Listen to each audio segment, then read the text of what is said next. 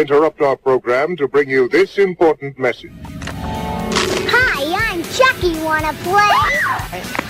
You know, it's Halloween. I guess everyone's entitled to one good scare. Be afraid. No. Be afraid. Be very afraid. Ghouls and gore. And sometimes a little more.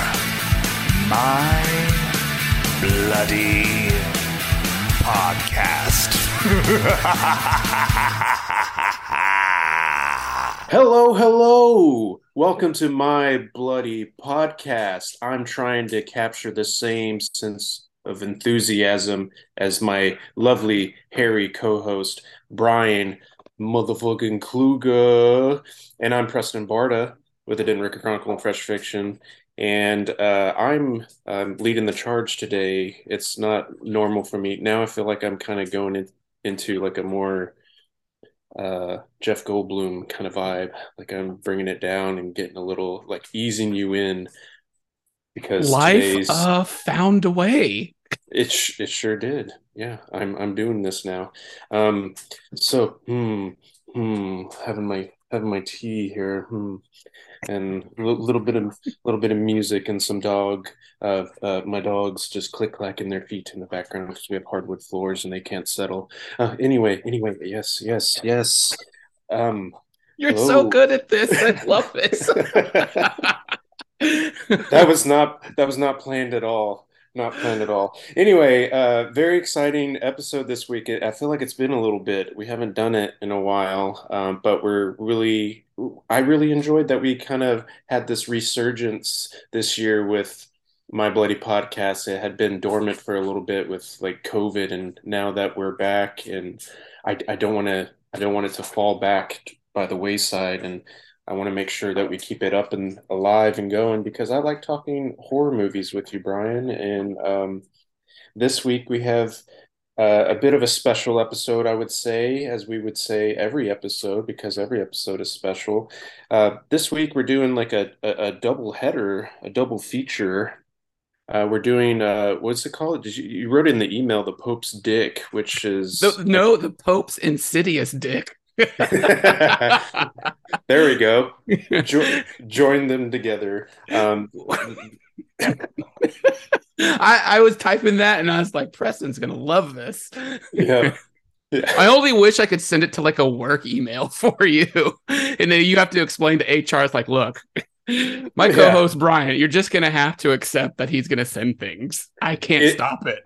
If only I had my Zoom account linked up with my work account. Yeah, that would be putting up some red flags on my account for sure. It would. And I first off, I want to say that I agree. All of the stuff that we do is special. Every episode, I look forward to it. And I've noticed, I love it. Like you've got the Texas Rangers hat on. You got a Texas Rangers tea mug. You are saying double header. It's like Preston he's into the baseball season mood right now. I love it. I didn't even think about me having a Texas Rangers mug. I just grabbed one, and I've had this one for years. I'm a casual fan. I don't watch every game or anything, but I did grow up playing baseball, so it does have a special place in my heart. But what was your team name for growing up in baseball? Let's see. The first team that I played on was the Royals, and we were undefeated. It was a great team. And OKC. Yeah, I had a coach that taught me something that kind of stuck with me for the rest of my life and helped boost my confidence because I have confidence issues sometimes. And he taught me when I go up to the plate, say, "You're Preston Barta. You're the best damn baseball player in Denton, Texas." And so I would say that over and over as I was batting, and it helped. Good. So do you use that when you're doing interviews right now? Yeah, I'm Preston Barta. I'm the best damn interviewer in Denton, Texas. I love that. So you played for the Royals. I think my first team was the Silver Bullets, and we were undefeated, which was awesome. Y'all had cool names. We always took baseball team, like actual baseball teams, because I was the Phillies with a lot of my friends that I'm still friends with today. And then when I was in high school, we were the Broncos. So That's cool. Yeah, it was Silver Bullets for a while, and man, that team was like next level. That was like an all-star team, again, undefeated. But then it went to the Angels and then to the Dodgers. And interestingly enough, it was the same coach for all of it. oh Um, man, you had your own Feeny. Huh? yeah, yeah, we did. And it was good. And it was like a lot of the same kids, but not, we always had a few others. And again, during that little league experience, that's when Sandlot happened. So it was like really living that movie. It was super fun. But I'm so glad because I'm a big baseball fan. And one of my, besides pro wrestling, I think the sport I watch the most is either hockey and baseball. So Yeah, I same. usually have a Rangers game on here or I'm at the game. So I'm glad to see you're Rangered out right now. I love it. Yeah, yeah. 99 was a good year to be a sports fan in the Dallas area with the Stars and the Yeah. Rangers, because I think the Rangers won the West Division then. Yeah. Uh, That was Pudge Rodriguez, I think. yeah, my favorite player then was Rusty Greer. He was the Yeah, right? yeah, Oh, it's so good to think back, back in the 80s and early 90s for Rangers, we had Ruben Sierra, Nolan Ryan, Julio yeah, Franco, and Jose Canseco. And like those were like this was the dream team. And I still talk about Julio Franco. Love that guy. It was so good. yeah, So no, it's good. We're talking about baseball. We need to do a baseball yeah, show.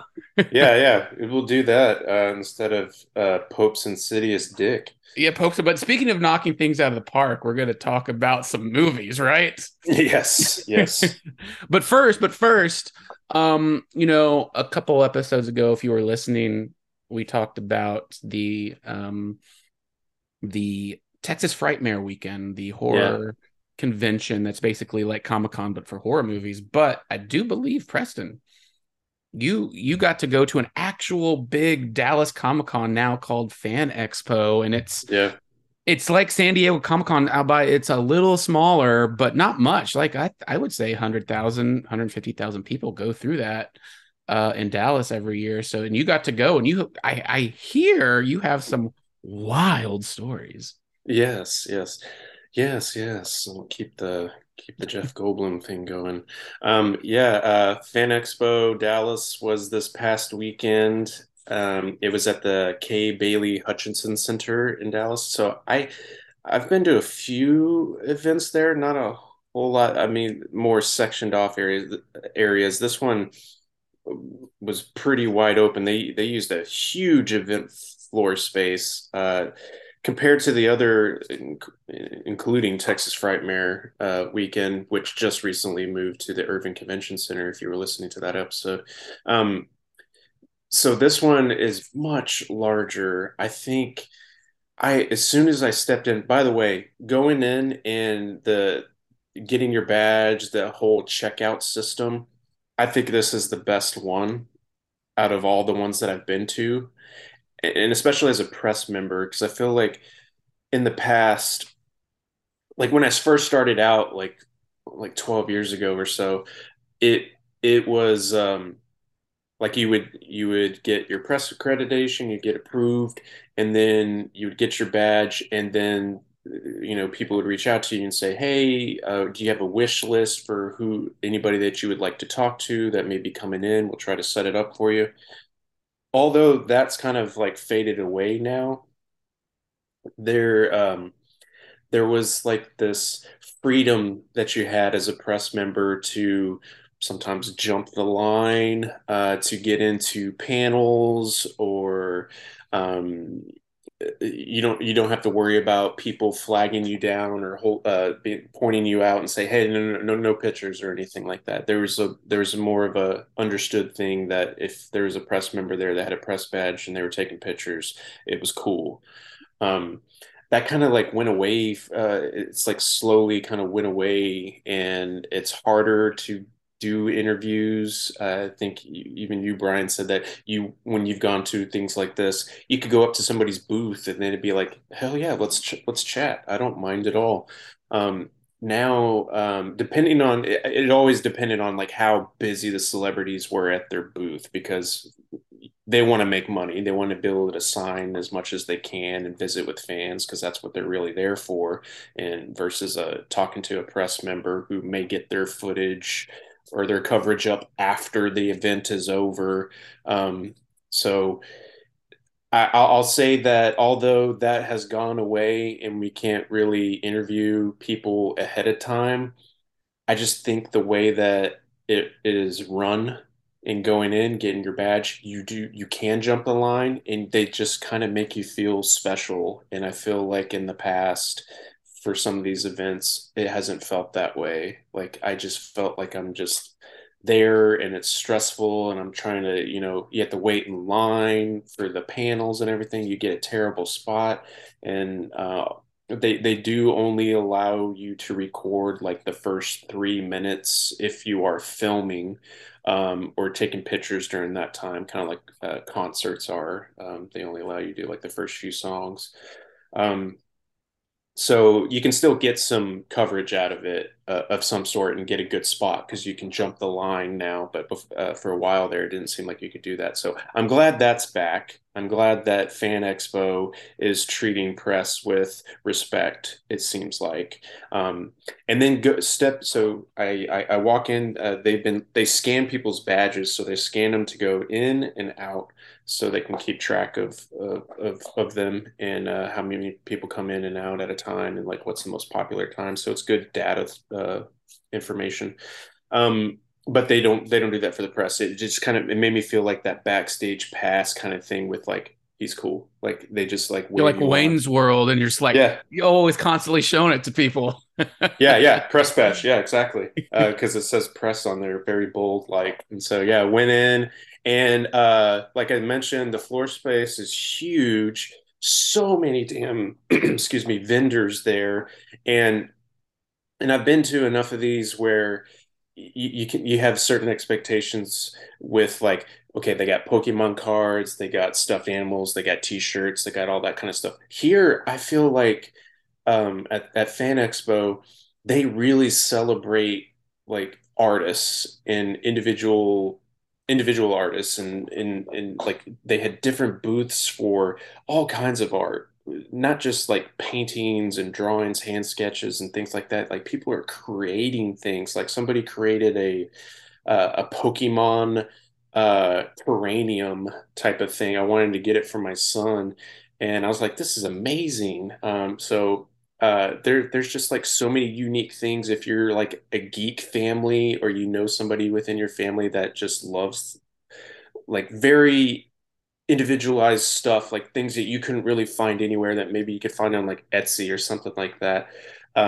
Like they have it here. And so that's the cool thing about going to this is that you'll find unique artwork that celebrates sci-fi and horror projects in ways that you wouldn't expect outside of just like basic posters and things like that. So that was fun. They had everything. They had Quintanas. They had, I guess you can get them signed by what's his face from Randy Jackson if I you was wanted just about to say, to. can you get a samurai sword signed by Randy Jackson? Because you're just not gonna get a signed sword by Randy Jackson. Exactly. So there you can get your katana and be ready for that. If should it come, but I don't think Randy Jackson's going to be on the Sci-Fi Expo celebrity list. But who knows? You never know. Maybe he'll You don't pop. know. He needs to be a guest in like a Star Trek episode or something. So I'm curious going to the Fan Expo because it's called Fan Expo now. It's not called Comic Con, and it's probably a better way to say that Fan Expo because back in the day, 20 years ago, Comic Con was really Comic Con. It was about comics and comic book artists, and now it's changed to movie studios and actors and Yeah. talent from your past, nostalgia coming back to do signings and meet and greets. Do you find that's still the case? More people are at Fan Expo wanting to see their favorite actors, or is it a mix of people really into comics still, or is it more about the movies and TV shows? I would say it's blown open to where you will find like some booths there that have a lot of comics, and I still see that it's very popular. Like people are over there trying to find, especially as these new movies and TV shows are coming out, they're trying to find like original comic books to read and collect. And so there's still a place for it, but it's definitely seems to be more about meeting celebrities and having them sign stuff and all these other type of artwork there. So I don't, but there are stuff going on in the Dallas Fort Worth area. Like they every first of the month they have a toy type of convention thing where like it's just like you can go there and you can find all kinds of toys. So it's like going to like Dallas Vintage Toy shop that they have out here, except it's just like a bunch of different vendors within the area that come out there and you find some really cool stuff. So it's like you have to look for it. So I'm sure you can find one that's just comic books and things like that. But this one is just like a greatest hits collection of everything. It has everything. And so, but it definitely seems to be more attention is towards the having the celebrities there because I mean it's a big deal when you have somebody like a vacation reunion with Chevy Chase and Randy Quaid was there, which was a very bizarre thing to see because I No, it feel is. like that. I was seeing some TikToks and social media that Chevy Chase was posting with him and Randy Quaid there. And I'm trying to figure out because not even, a few years ago, Randy Quaid was on the run from the law. Like he was Yeah, hiding living out in in a another van or country. something. Yeah, Yeah, living in like a motel, and he was saying some crazy things. So I'm trying to figure out maybe he was bipolar or schizophrenic. I don't know, but it seems like they had a great time there. It seems like nothing really happened at Fan Expo. People were really, really happy. yeah, So, I mean, that's great to see. That's good to see that that's going on. But I like when it seems like from past comic book conventions and stuff like this, they were bringing out random people, but now it's become a staple more to try and get a movie or a franchise and have everybody from that come in and do a panel because that yeah. seems like really cool, kind of like like you said, a reunion. So that's and having vacation. Like I'm just trying to imagine if you have Chevy Chase and Randy Quaid or Beverly D'Angelo. Did she show up? Yeah, she was there too. She showed up. So I mean, what's the cost of that? I mean, that has to be $150,000 to get them out for the weekend, if not more. Yeah, they had it on their website at one point. Well, not that kind of information. I'm sure they got paid handsomely for it. Especially to get, I just can't imagine like Chevy Chase just coming out for nickels and dimes. Maybe Sean Gunn, like Sean Gunn, his booth was right next to the one person that I really wanted to see. He was right next to him, and he was charging like $45, and his booth was it was going pretty actively, and he seemed to be like more there for the fans, and I think that's why he brought his costs down significantly compared to others. Because that's another thing. Like when you go into these, you have to understand that you're going to be spending ridiculous amounts of Thousands. money. Right. Hoping, Because how I understand that it works is that, let's say Chevy Chase, he charges 100 grand to come out for 2 days. And yeah, so he has to make that in autographs and pictures. And whatever he makes in that, let's say he makes $100,000, he has that. But if he makes $50,000 in that, the convention has to, pay the difference out of their pockets. mm, So that's how I understand that it works. Because I don't think unless they really want somebody and they have to be paid up front to that type of thing. But it's a lot of money. I mean, can you imagine the amount of people they bring in? And that's why it's so expensive. That's why it's so expensive now. And it's sad because back in the day, like you said, Sean Gunn, $40, that would be the most anybody would charge 20 years ago. The most. And now yeah. that's like the cheapest almost. Yeah. Yeah. I want to say that Chevy Chase was probably charging like upwards of $100 for an autographed. And then you got same price for like a selfie. Then they have actual pose pictures or like a nice backdrop.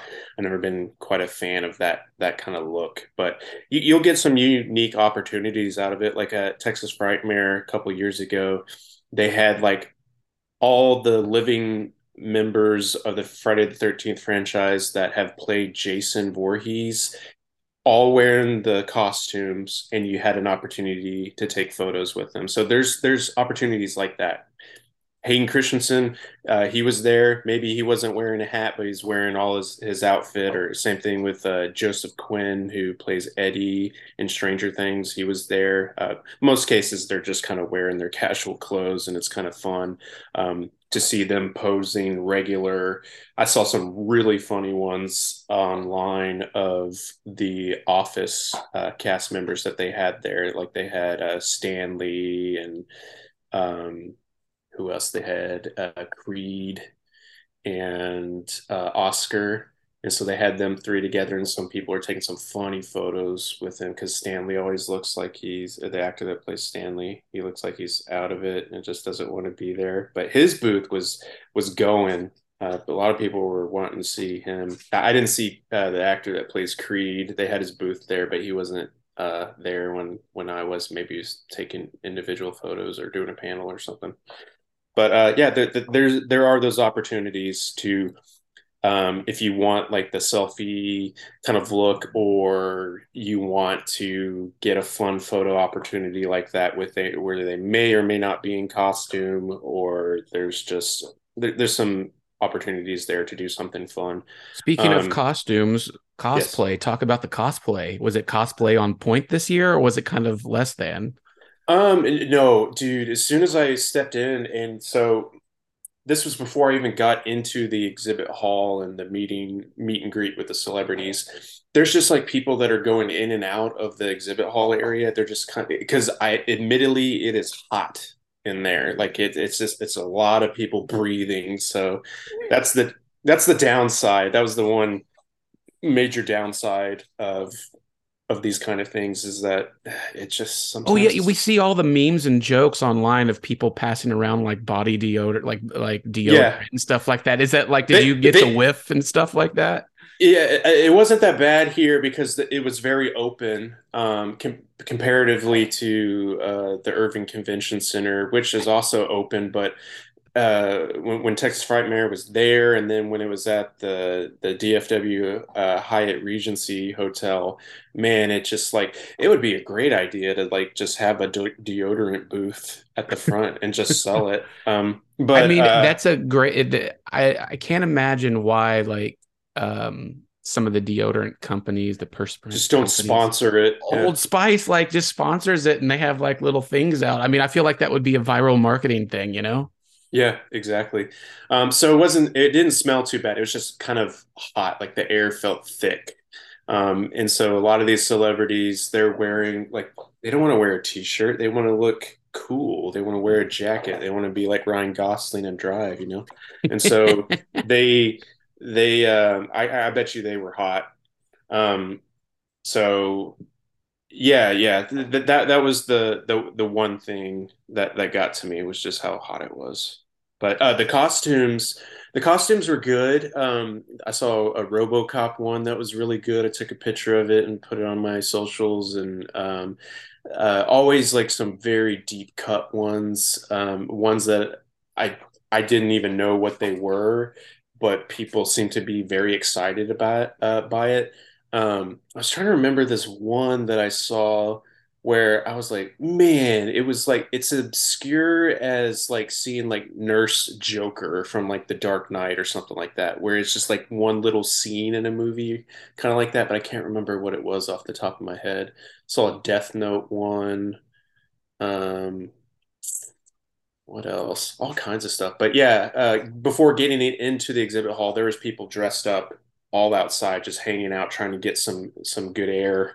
So that was fun. And as you're walking in the streets of Dallas, when you park to walk over, I was like, it must be a bizarre sight to just be walking down the street casually and be like, was that Loki? So, so Uh, that's fun. right. Right. No, yeah. Okay. So the costume, the cosplay is on par and Hmm.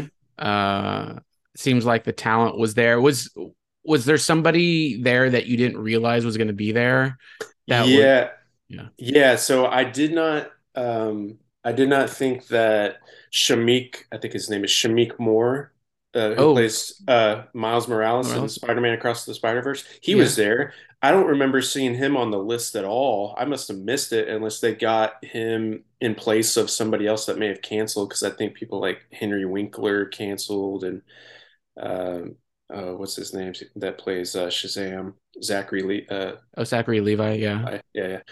Um, can't remember if it was him or not, but some people canceled, and sometimes they try to get somebody else out there. But he would have been one person I'd love to talk to and meet. So that was cool. Because I when I got down to because everything, once you get in the exhibit hall, there's all the booths, and they got food stuff too. Like they got some really cool like comic book related, or these popular franchises like made into like cookies and chocolate and all kinds of stuff. So there's that stuff too.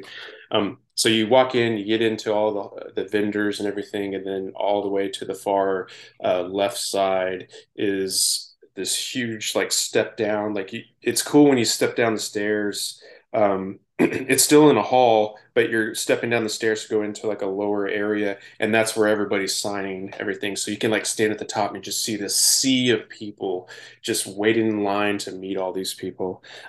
So that's when I was walking down, I saw Shamik Moore's banner up there, and I was like, whoa, I did not expect him to be here at all. I didn't have time to like walk through every single area, because that's part of the fun too, to be like, huh, I've seen that person in the flesh now.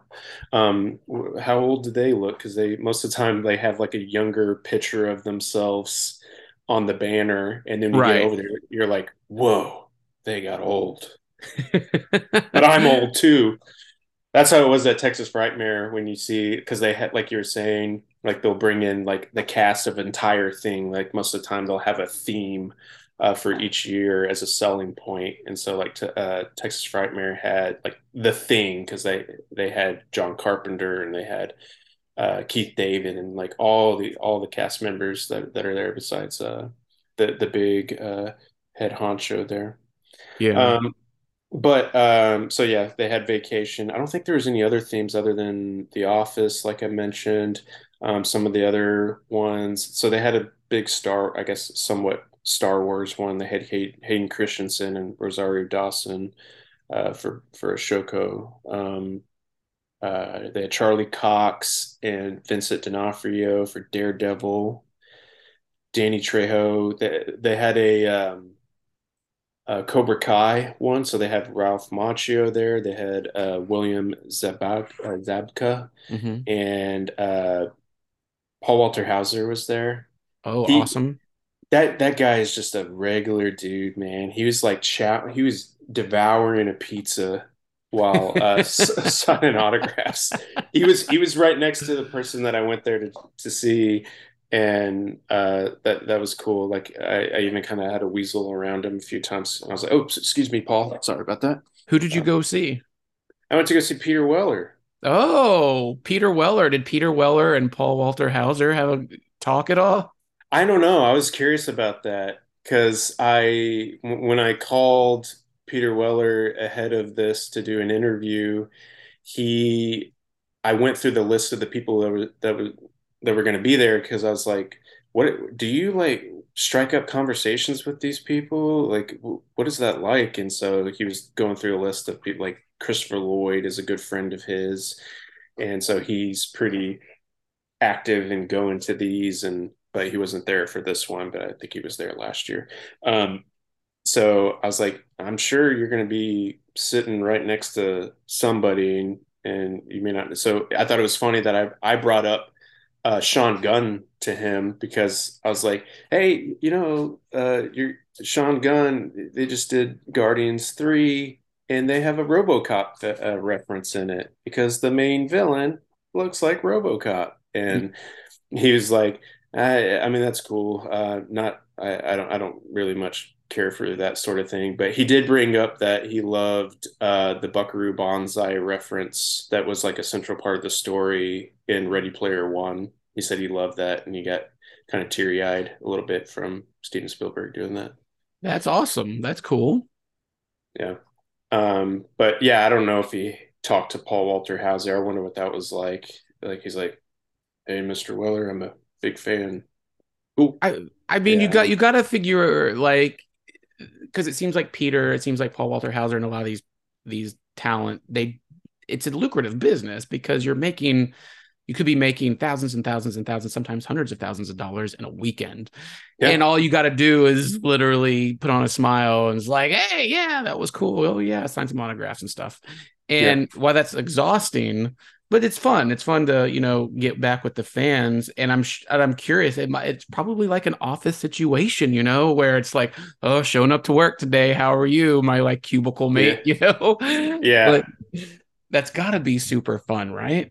Yeah, especially like if they're like right during rope drop, probably like right when it opens, and then they're all just sitting there at that booth. What is that like for the first people that are coming in and they just see all these celebrities just like waiting there with their pins? Have a coffee. Yeah. Paul Walter Hauser eating a pizza. Like it's just great. Yeah, I'm sure they probably wait. I don't know if they're like immediately sitting out there just waiting for chaos to unfold and all these people line up and then be like, I got this poster for you to sign. My dad gave it to me. But it's still very special to see all that sort of thing happen. But I'm sure they wait a little bit for people to get in the door and then they come out. But anyway. Um, so yeah, Peter Weller was awesome. I've known him for over 10 years now, and it's still bizarre to me, and kind of like I have to pinch myself every now and then that he just happens to like me for some reason. Because when I went to, I think it was Sci-Fi Expo then, I can't remember, or maybe it was Fan Expo, but it was 10 years ago at the 2013 uh, sci-fi convention or whatever it was called, and this was at the Irving Convention Center. And at the time, I was writing for my university's paper, University of North Texas, which is where he went to. He got his Peter Weller got his undergraduate there. Um, and so he went there from like 66 to 70.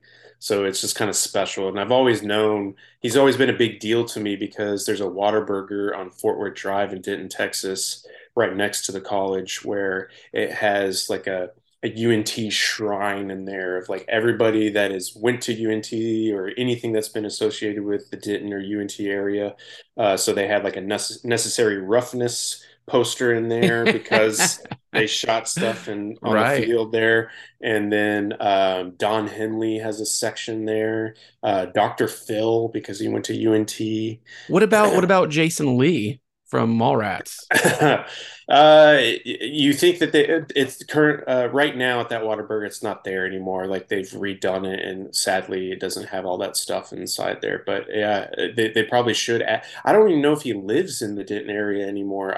I don't know. He like everybody was like poking fun at when he first moved into Denton, and there's all these like great videos, and people were creating like fake Facebook events or Facebook pages with him living in Denton where it's like his photo with like a cover photo of the Denton Square. And he's like, I'm a farmer now in all this. So it was great fun. But he's been very quiet. But he's friends with like there's a band that's probably the most famous band in this area in the Denton area is Midlake.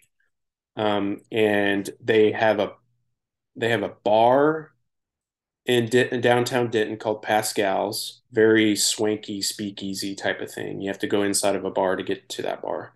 Um, and then they have a store called Norman Roscoe's that sells like things that celebrate the Denton area. Like they have if you know this area and you went to UNT, you would be very familiar with Fry Street.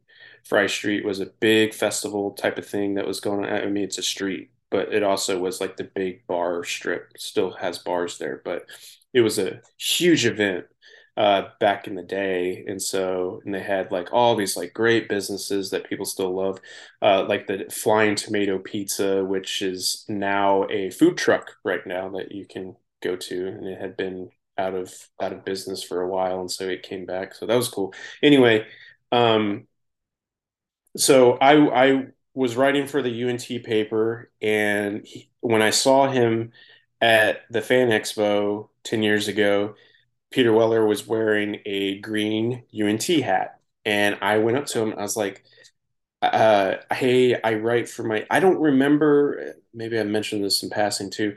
I don't remember if I ahead of time reached out and said that I would do this, that I would love to speak with him. I can't remember, but anyway, he was very cool. He's like, I got to take a smoke break. And then me and my friend went in the garage behind the Urban Convention Center. We were just talking about Denton the whole time. It was awesome. And then from there, it just sparked this friendship.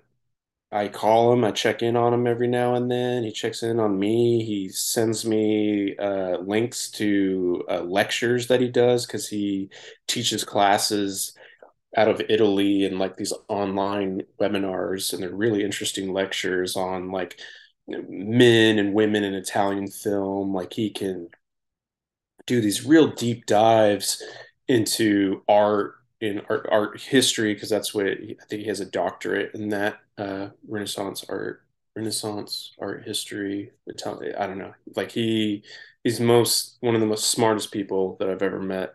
And so there was a point where I was pretty intimidated by him trying to. I was like, okay, I got to think of some smart questions here. I really got to think. I can't ask something stupid. I can't ask the basics. Um, and he's just somebody who likes to chat about jazz, Miles Davis, art, and Italian film, and he'll talk to you all day about it. And yeah, so I love talking to him. Talk to him about RoboCop. I've talked to him about one of my favorite movies of his is excuse me, Shakedown. He signed my poster when I Have was. we done Shakedown on this show before? No, we should though. I Oh, can we love get that up? Can movie. we get Peter on the show for Shakedown? I don't know, man. I don't know, like, because whenever we chat on the phone, you never know what's going to happen. Like, he'll be like, "I'll call you right back," and because he has to do something, and so I wonder what that's like. Because he'll like smoke a cigar or call somebody else while I'm on the phone with him. So like the most interesting things happen when I talk to him on the phone. So I don't know if he would like block out a certain amount of time to be able to just sit all the way through and chat about. But I bet you he would chat about that movie. He loves chat about things that those types of films that most people don't bring up. I think one of his favorite movies that he's done is The New Age that came out in the mid 90s. Um, and he loves Screamers. I We've done talked to Screamers. We've done Yeah, Screamers. Yeah. yeah. I talked to him about that one. Have we done Leviathan? I don't think we've You done know what? I that have one. to think about Leviathan. I'm trying to remember. But so you went to see him Yeah. and it was great. It's like just two best buds hanging out, right? Yeah, so we had plans to hang out after one of the days, but it didn't quite. There's a mix up, and it didn't quite work out. But I went up to his booth and we chatted for a while, and then afterwards he asked me to hang around, and then I talked to him for a little bit afterwards and met his family, which was awesome. And then yeah, we got this like behind the curtain type of thing where you saying hello to Kevin Smith and Jason Mewes who were there signing autographs too. And I was like, this is just the wildest thing. I'm gonna go to my grave and not too many people are gonna know about this sort of thing. So here I am sharing that information. No, that's super cool. So it seems like Fan Expo has really come a long way in terms of treating the press and media better. Yeah. And so do you think where it is now, it's getting better, it's where it needs to be? Is there improvements they can do as far as crowd control or pricing or anything like that? I mean, pricing could always be better, but it's just kind of understood at this time that that's where it is. Like if you know, like go ahead and start saving up right now for next year, whether or not you know who's going to be there. Like in October, I want to say they're having the Dallas Fan Festival, and it'll be at the Irving Convention Center October 20th to the 22nd. So I think that one's a little more low key comparatively. But I would say uh, compared to the years that I've gone in the past to this sort of thing, I think it's gotten better with like crowd control and this system that they have in place because it's exciting to step in there right when you get in the door and just see how they've put up the booths, and like it's just so much to take in. There's so many photo opportunities. Like they had the Jurassic Park trucks there, and you could take photos with them because it's the 30th anniversary this year. And by the way, I guess we still need to review that. Maybe next week we'll do Jurassic Park. And I'll do some more Jeff Goldblum impressions. Yeah, lots to take in. It's exciting. I think all the artwork and Pokemon cards or trading cards and small knickknack Transformer toys, because that's all the stuff that I was looking for my son. All reasonably priced and people are friendly. And it's spaced out enough where I can get around and maneuver. And so that was a good thing because that's been a problem in the past where like these booths are so bunched up together that it's just like you look at all these booths and you're like, I don't even want to go in that crowd. So you feel better about going through the crowd and visiting all these booths because there's so much to look at, so many vendors. And then the way that they have the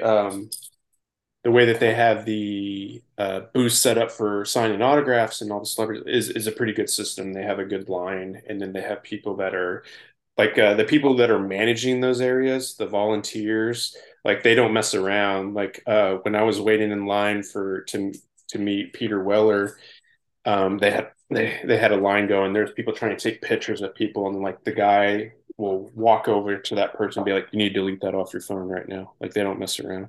So um, and I was like, oh, he must have saw that I had a press badge on because I was taking pictures of the line and people interacting. And because they had the guy that I mentioned earlier that was dressed up as RoboCop taking pictures with him, with Peter Weller. And so, yeah, I think I don't improvement wise, yeah, I think it would just have to be probably turn up the AC. I know it's probably going to be like -3 to try to get it to a stable 65 degrees in there. But so that was an issue, just how hot it was. Pricing, yeah, it could always be better, but as like I mentioned, it's understood at this point.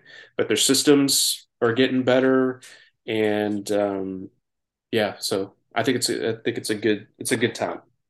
Good. Glad to hear it. Fan Expo. It'll be back next year and again in October at the Irving Convention Center, same company doing Yeah. their fan celebration, fan days. So check that out online. Always good. The Fan Expo, and I'm glad I used to go and do a lot of these things. I used to go and cover these events for many years, and I haven't been to one in a while. Now Preston, I think, has talked me into maybe going to one next year and maybe tag teaming this together. Yeah, I think we should. And also, I want to try to pitch doing a panel. Like, even if it's like a low, like if that's where we have to start out and do one that's not like the main person that we're wanting to talk to or anything. I mean, that sounds awful to say, but anyway, we don't have to do like the big panels or anything like that. I would just love to like it's like, hey, maybe they weren't planning to do a panel with that person and be like, hey, can I just do panel in like a small room or something like that with this person? Like, I think we would do good at doing a panel together. So that's my dream.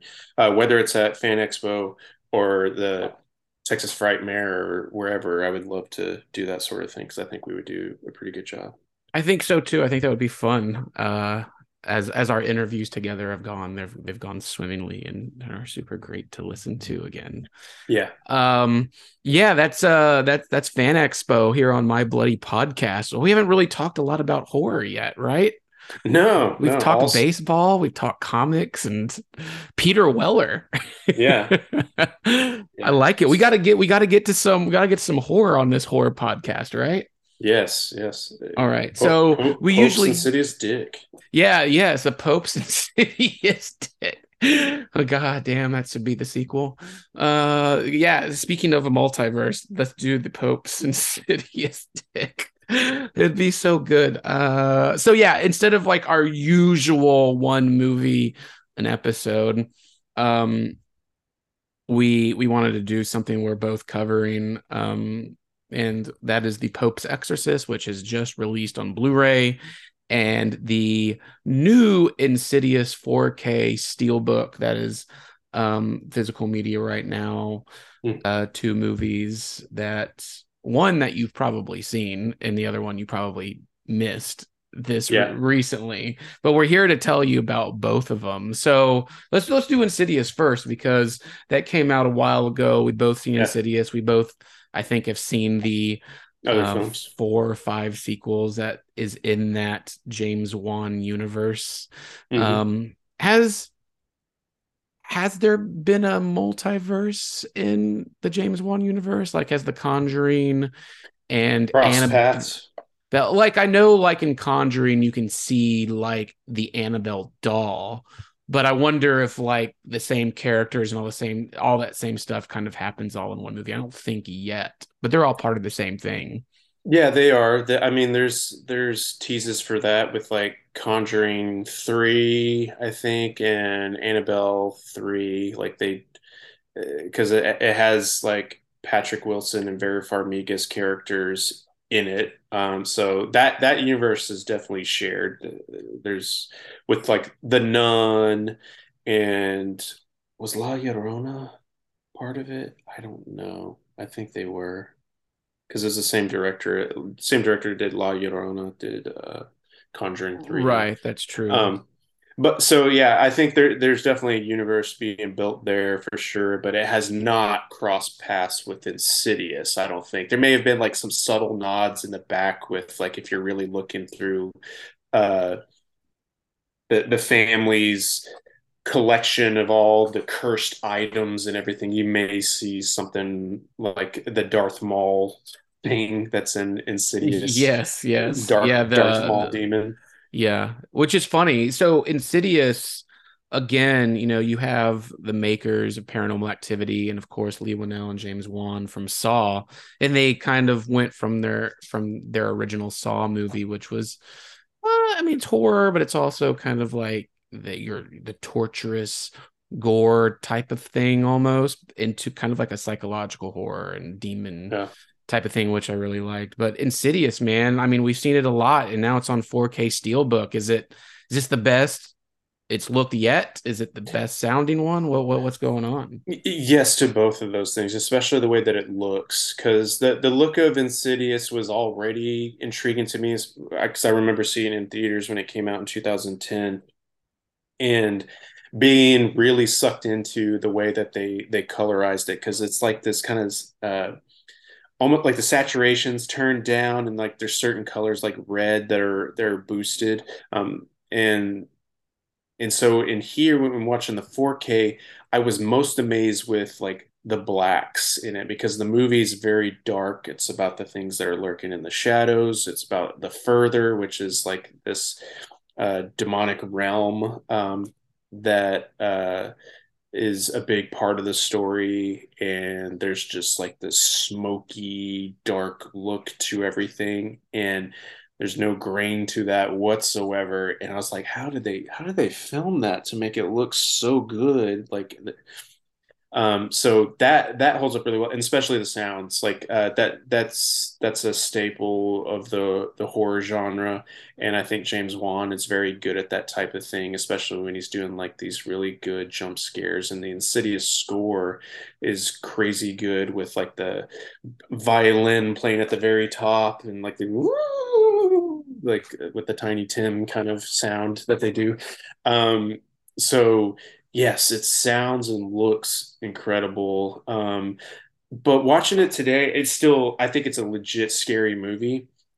it's one of those few films that deals with demons or ghosts, certain entities, otherworld entities that effectively brings me to what it's, and I've brought it up on this podcast before, of having sleep paralysis. Like it just captures that feeling of being in a dream and knowing that you are dreaming and you need to wake up and you just see things that are coming, and it evokes that same feeling that I have when you see something walk by. Like probably one of my favorite scare sequences in this movie is when Rose Byrne, like a lot of these types of movies, deal with, like, one person is experiencing everything on full blast, and then there's one person that's like has a sense to it but not quite believes it yet, and so it's like causing some friction between the family.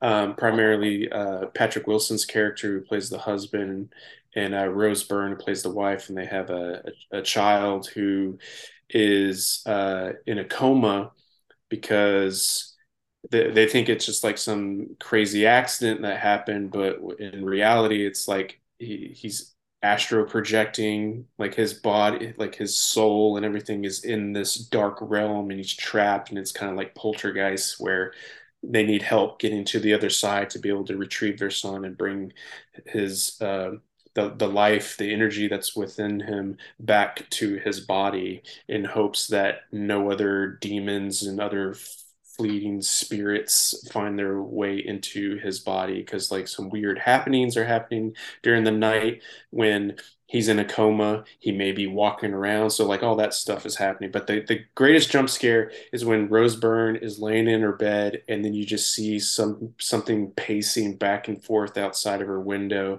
and then she's like freaking out. She's like, oh my god.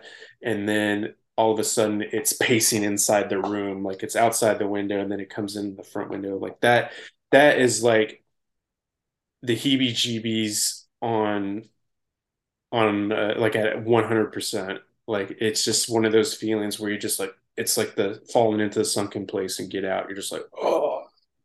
So this movie has so many moments like that, and that's why I think it's legit scary. I think now that it's been 13 years later and we're about to have a new Insidious movie directed by Patrick Wilson, which and is I think, awesome. yeah, so they have like, I think Rose Byrne's returning, the kid who's now in a full adult now, Ty Simpkins, recently in The Whale.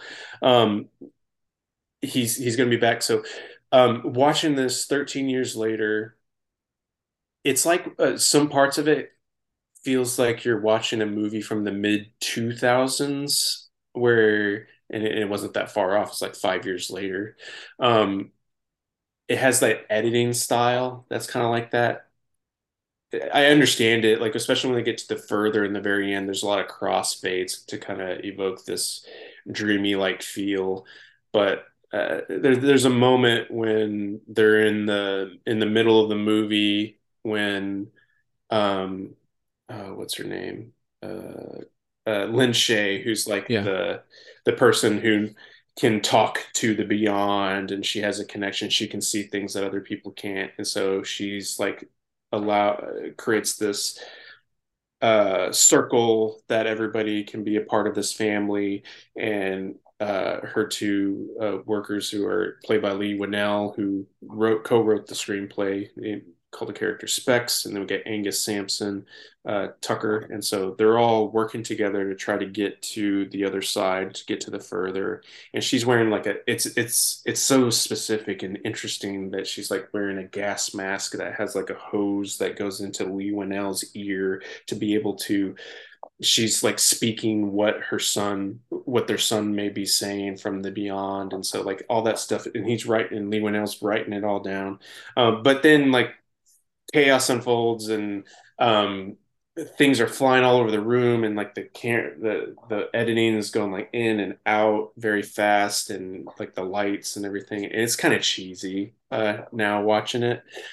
So some of the editing stuff that they do in it, and sound effects and things like that, don't quite hold up as well as they did for me at the time that I saw it, because I think things have kind of progressed especially with Lee Winnell's filmmaking and James Wan's filmmaking.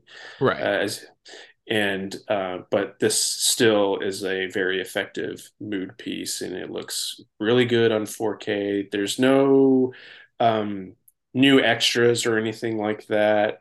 Just the extras that were on the Blu-ray, and man, popping in that Blu-ray is kind of a pain because at that time they were loaded with previews, like trailers in front of it, and it takes in the pop-up menu to try to get to the menu doesn't work, so you have to skip every damn trailer just to watch some of the extras. So that was that was a pain.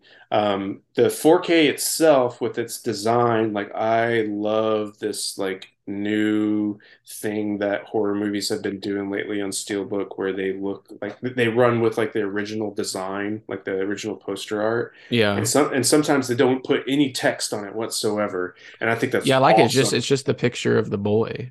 Yeah, yeah. Yeah, I Once love you it. remove the little J card thing and take it off that has the title on it, it's just the poster. It's got a nice glossy look to it, and then on the back is the red door from the Yeah. further, and then on the inside is the drawing that the kids make. It says, "Last night I watched myself sleep, and then I flew away," and like it's like a kid drawing in there. So I think that's all cool and well done for that. So I think it's worth getting.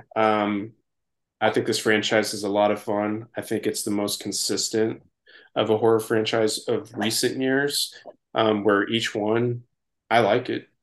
No, The I like it. Yeah. second one's kind of silly, but it's still fun. It's like watching Fast and Furious 7 because that's like tonally like very meta and goofy, and watching Patrick Wilson shout the most ridiculous things because he's possessed at that point is a lot of fun. The three's really good, and four, like there's good stuff. So I'm very excited about this new one. I hope it doesn't shit the bed.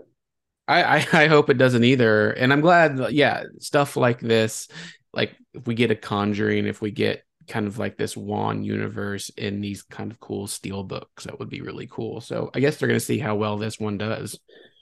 Yeah, we need a crossover now of all of these with Malignant, because or we just need a Malignant sequel because I love that movie.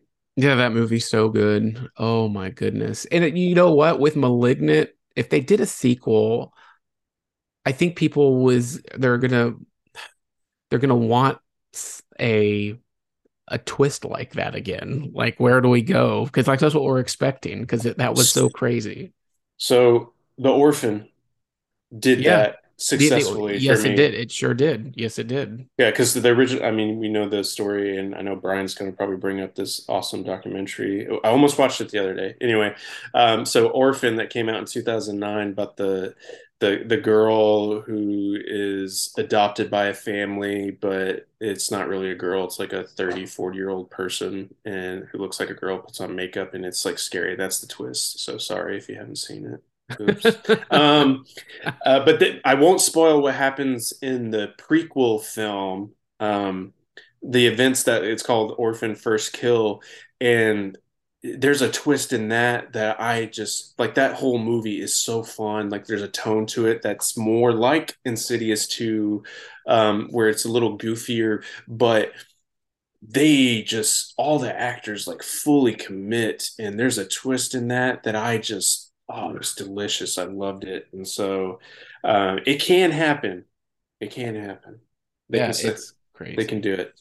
But I for Malignant 2, I would want more strange things to happen. I don't want it to just be, more of the same. I want some things that we haven't seen, like them fighting in a prison cell. Like that's so awesome, and we need something not like him fighting other things, but just something quite out of the way out of like left field to happen like that. It would be great. Insidious 4K from Sony. Um, Yeah. Dolby Atmos, Dolby Vision, do it. It looks clean, it looks good, and it's fun to see on 4K. Hmm. There you go. Are we going to move to the Pope's Exorcist right now? Yeah, pepper me with that Russell Crowe ness in the I don't know where I was going with that. The Russell Friedkin world. Crowe-ness. Yeah. Yeah. So the Pope's Exorcist is based on a real guy, a real dude, who is named Father Gabriel Amorth, who was, a priest and an exorcist. And it's based on the 1990 book, An Exorcist Tells His Story. And so this movie came out in April of this year. And if it gives you anything, it was very heavily marketed on pro wrestling and WWE, like for WrestleMania in March. They did a whole Pope's Exorcist thing with it, with WrestleMania. Like they did a whole thing with it. So the Pope's Exorcist, it is about an exorcism. It is about a priest, um, much like The Exorcist in the 70s, going to a young child to excise a demon that is possessing a child. This movie is directed by Julius Avery, who directed Overlord, the Yeah. zombie movie that we both were at the world premiere for at Fantastic Fest a few years ago. And it was written by Michael Petroni, who has done a few of the Possession movies like The Rite and Possession, Queen of the Damned. But it was also written by a guy named Evan Spilotopoulos, who's basically been doing Disney things for a while. Hmm. Like Jungle Book 2 and Pooh's Hufflepuff movie and Lion King 1.5 and We a all whole. got two sides of ourselves, you know? Yeah, that's what it is. So, but he's done a couple of horror things. So they came together and they wanted to tell this story, and they got Russell Crowe, which is crazy. The movie was made for $18 million, and it ended up making close to $75 million. So it definitely did pretty well. But I'm going to tell you that the Pope's Exorcist, that you would think this movie would go straight to video and nobody would really like it. But that's really not the case here, because I guess over the last several years, the possession movies, the exorcism movies, we kind of see a pattern. And while they might be good or some might be bad, they kind of follow a formula wherein there's either a lot of jump scares, or it's about, you see somebody who's not a big actor but an actor, but they're also a contortionist and they can contort their body into being possessed, so they're bending really weird ways. And that's kind of what those movies kind of strive for horror. Pope's Exorcist a little different. It takes its cues from the original Exorcist, where it was more psychological horror and more about this exorcist who was the Pope's exorcist. He worked for the Pope, who's being told to go to these places to excise things. And that's kind of how the movie starts. Somebody's being possessed, and he's, instead of, trying to yell things out and contort bodies, he's like, all right. So Russell Crowe's like, well, okay, if you're really possessed by a demon, get out of this person and go into this pig right here.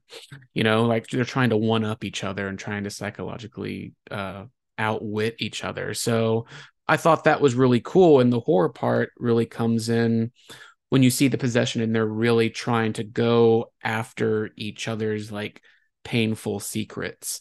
Just like in the original Exorcist, when Linda Blair, like when she's possessed by the demon, is trying to call out the father's, like his mother dying, and Mm-hmm. it sends him into a frenzy. And so there's a lot of that going on, and it's really tense and suspenseful. But there's also the horror element of the kid being in full makeup and having those demonic apparitions.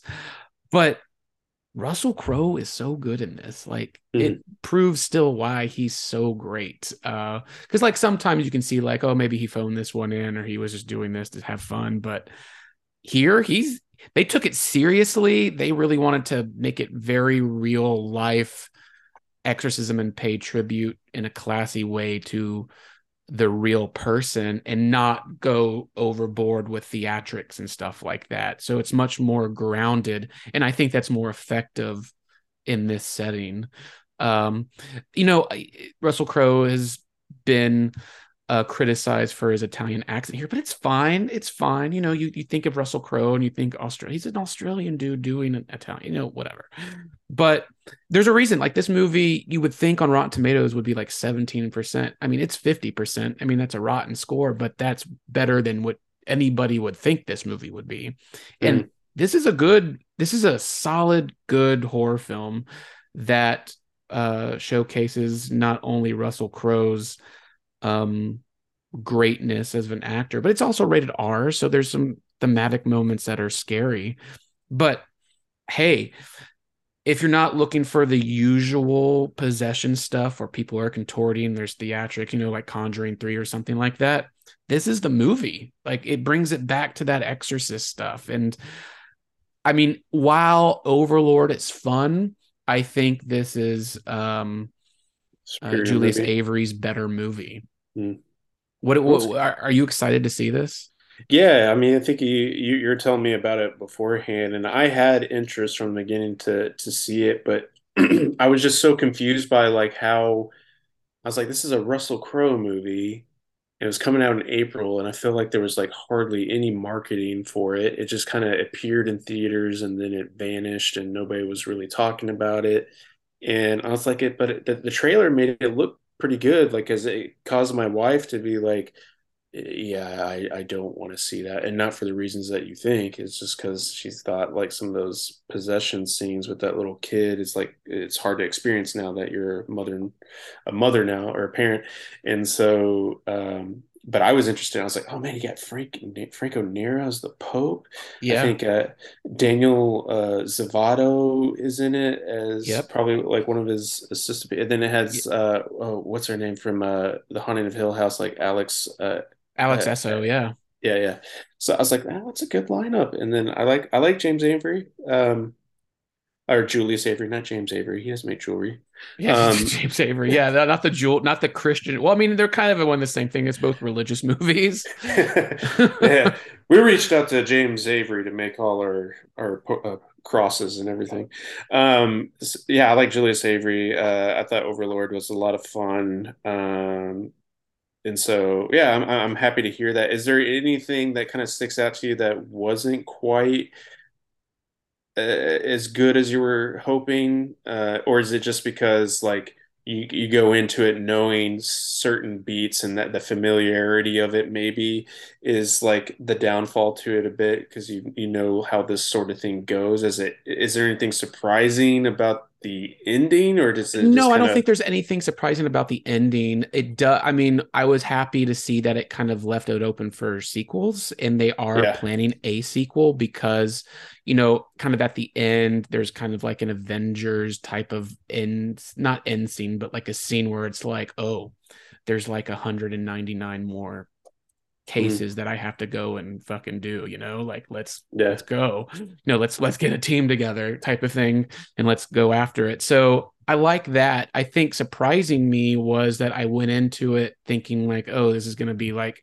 the same thing as like The Last Exorcism and every other possession movie where it's going to be like scary movie, and then like we're gonna have dark halls and we're gonna see a contortionist and whatever. No, what surprised me about it was like it kept it grounded. In the Pope's Exorcist, this guy, he's like Russell Crowe's driving a scooter, he doesn't take any shit, like I love that. He's kind of almost, I mean, he's riding a scooter, the picture is like he's riding a Harley Davidson, and he's like, clearly he believes in like there's gods and demons, but he doesn't take any shit. And I feel like that's the real Russell Crowe, but I guess that's like the real guy. And watching the bonus features on here, there's only a couple, but they're actually really good. One is about the thought, like the real guy, and everybody talking about what he did and all that good stuff, and how much research they did and how they wanted to get stuff so correct that they went to great lengths to like really tell the story truly and not go into the big theatrics to have action beats and make it over the top. So I really like that. So that was what surprising was. And that's why I think I really enjoyed it, because it was something new. It brought it back to The Exorcist, where there's not like action beats in The Exorcist. Like it's like a good 30 minutes into the movie where anything actiony or horror happens. And that's what I like about it. You get to know these characters and you get to see, like in this movie, The Pope's Exorcist, the child throughout the main movie, you see it's a sweet child, but then as the demon and Russell Crowe are battling it out, like with their wits and trying to get under each other's skin, secrets come out about the church and secrets come out about Russell Crowe and then the boy's family and all of the stuff that's happening. And it's really cool to see that kind of thing. And hey, for what it is, this little small horror film, it does a good job, and it's just like feels fresh to me. And I really liked it. So, and it was a little different beat than, you know, just seeing somebody walk into a room and somebody bent over like in half, you know, just like screaming, you know. And so like I was happy about that with The Pope's Exorcist. And it's rated R. So like Insidious is rated PG-13. This is rated R, so it goes for it. And unfortunately, Screen Gems only released it on Blu-ray. There's no 4K yet, so I'm wondering at some point there's going to be a 4K steelbook. And I imagine like maybe film companies are doing that now, where some are like, okay, I mean, it costs more to make 4K, but maybe we can work with different retailers and get more money. Like Screen Gems is going to release the Blu-ray version, but in a few months, maybe somebody will release a 4K steelbook, and hopefully with another extra, because there's only 2 bonus features on here. And they're okay. They're a little better than average. But I would like more. And it says The Exorcist meets the Da Vinci Code. I can see that because, you know, they're going through all the Pope stuff, and it, you know, it's like the 80s at some point in the time. So it's kind of almost modern day. It's not take place in the old time, but they're trying to figure out all these secrets that are coming out through the demon and this exorcist. So no Tom Hanks in here. Russell Crowe does a good job, and you're just thinking the whole time, you're just like, Russell Crowe, man, we're coming back, bud. Like, let's do it. Yeah, I just want to see him go up against the demon and be like, I'm Maximus Decius Meridius. Yeah, then, he's walking with his hands on the weeds and shit. I would like that. And you think like, okay, Russell Crowe, like you have 2 Oscars, you know, you have millions of dollars, and you know, at some point you're thinking, and we brought up about this in our Fear and Loathing, like why certain people haven't acted in a while, why this and why that, and it's like, well, obviously Russell Crowe still loves creating art, and he's, you know, and then we see it a lot of times, people have different stages of their career, and you have your Oscar winning movies, and now like he's doing like action or thrillers or horror movies, which is really cool because we've been there, done that. I mean, of course you have Leo DiCaprio's who haven't gotten out of that stage of doing like playing real people and Oscar winning performances, stuff like that. You're just doing that. I mean, even though Russell Crowe plays a real person here, I don't see Leo DiCaprio really doing anything with any other director besides Quentin Tarantino, Scorsese, or, you know, a big name, you know, like how does that happen? Because I feel like Leo DiCaprio can get any script and he can say yes and they'll have him. But I think he's in the mindset now, because I'm very much waiting to the day where he's going to do crazy shit, you know, because he can do it. But we get it little by little with Leo. Like we got Shutter Island, which is kind of horror. We got a batshit comedy with Wolf of Wall Street with Leo, you know, but we're not. But those are on. That was Scorsese. Yeah, those are Scorsese movies. Yeah, so we're not. He's not in The Pope's Exorcist. Yeah. So I really like it. It's on Blu-ray. Do I recommend buying the Blu-ray? I'm always a proponent of physical media. I mean, Blu-ray looks good. You get the digital copy. There's a couple extras, but I would say, like with this movie, you know, see if it's on sale on Vudu or iTunes or something, and give it a rent. And if you like it, buy it. Something like that. I mean, I definitely recommend this movie, but it's always hard for me to recommend something like this and like, okay, this would be $25. or $20, something to some people. And I don't know. If it was 4K and it had a lot of bonus features with it, absolutely be highly recommended. But just the Blu-ray and digital, I think you can do the same thing. And the two bonus features aren't a huge get, but they're worth watching. So yeah, not too bad. Cool. I wish it went by its Spanish name, which is El Exorcista del Papa. Papa. Oh my god, now I want to go watch this with the Spanish subtitles on it, or even like the if they have the Spanish audio, that would be great. The papa, the papi. Yeah. It's good. And so like the you know it's actually not bad artwork because it features like Russell Crowe with like walking into Oh, a yeah. building with like demons and skeletons. So it's not like the worst thing I've seen. Yeah, it looks like The Church. Yeah, yeah. The movie The Church. Yeah. Yeah, that's what it is. So it's not bad.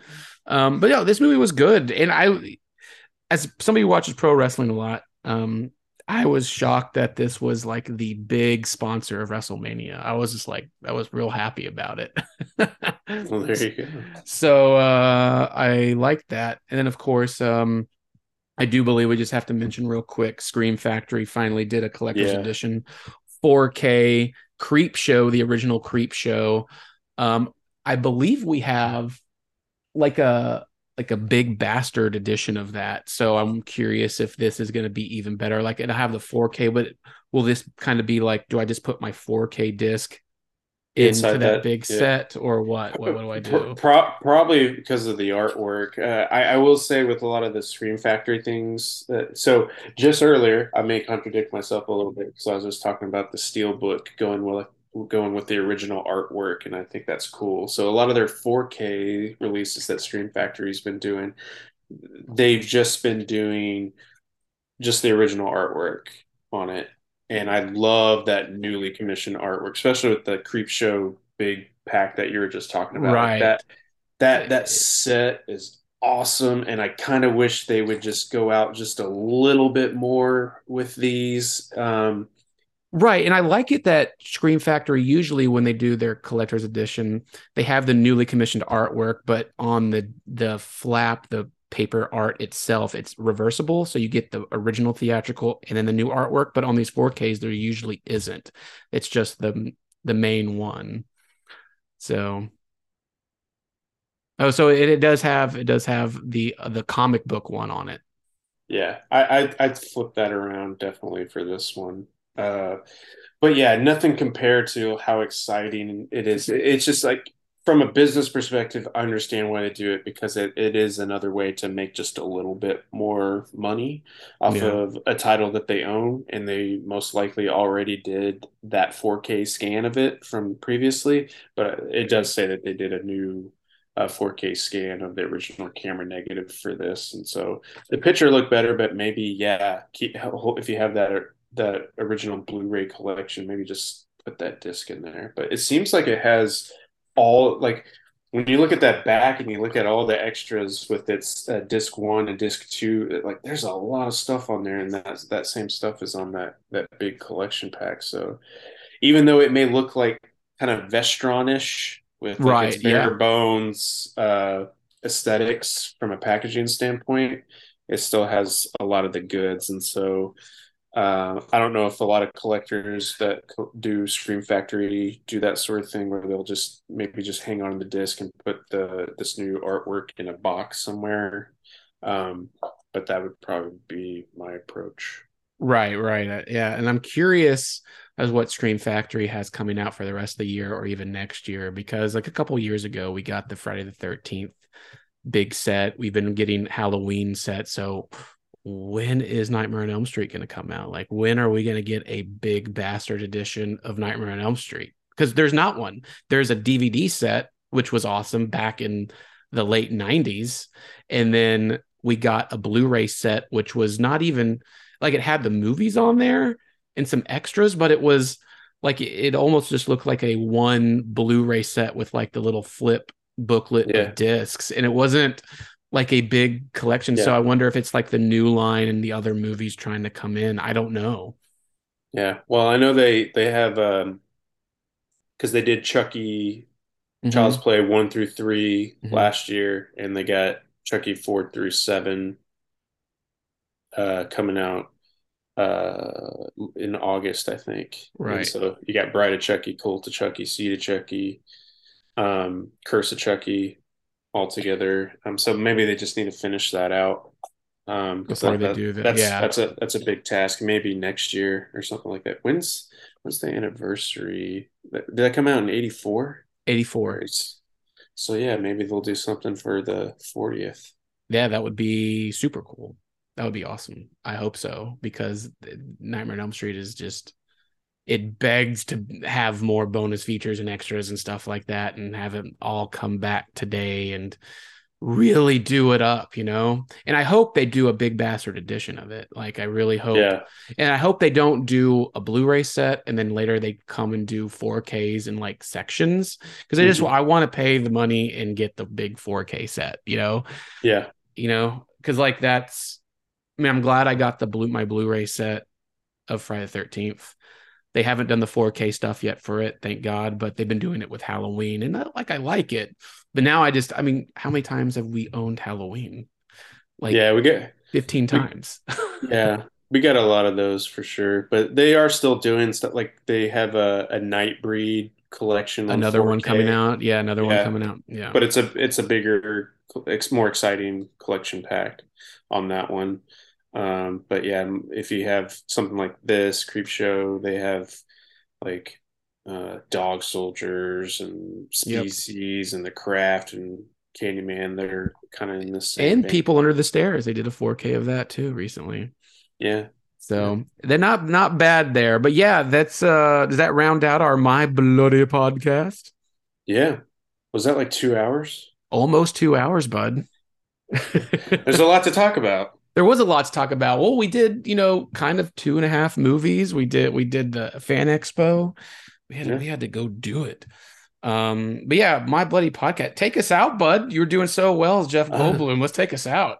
yes, yes, yes. Thank you for listening to My Bloody Podcast. I am Preston Bardo with the Denton Record Chronicle and FreshFiction.tv. You can find my stuff on the Denton Record Chronicle, which is DentonRC.com, and Fresh Fiction, FreshFiction.tv. Got new interviews and reviews up. Flash is the big movie this weekend, and so you can. I think Brian even has a review up for that, right, Brian? Not yet. You It'll got to be get to posted it, man. tonight or tomorrow. Yeah. He's got to write it. He should have been writing it as we were doing this. Anyway, so I got some coverage up for that. I got a review and I got an interview up for that. And yeah, you can check out Brian Kluger on line. Oh, maybe I gotta mention my social. So at Blu-ray Dad on Instagram and Preston Barda on Twitter. And then you got Brian Kluger at High Def Digest, Boomstick Comics, his very active account on YouPorn. Yes. Yeah, doing reviews in the nude, Right. uh, unpackaging new products. And myself. Yeah, that Pope stick. Yeah. Um, and he's on Instagram, Brian Kluger, right? It's just Brian Kluger, Yeah, just right? Brian Kluger for everything. Yeah. Yeah, yeah, there you go. For Instagram and Twitter. So find him, ask him questions, ask him really weird questions. He likes that stuff. And yeah, we're My Bloody Podcast. Thank you. Yeah.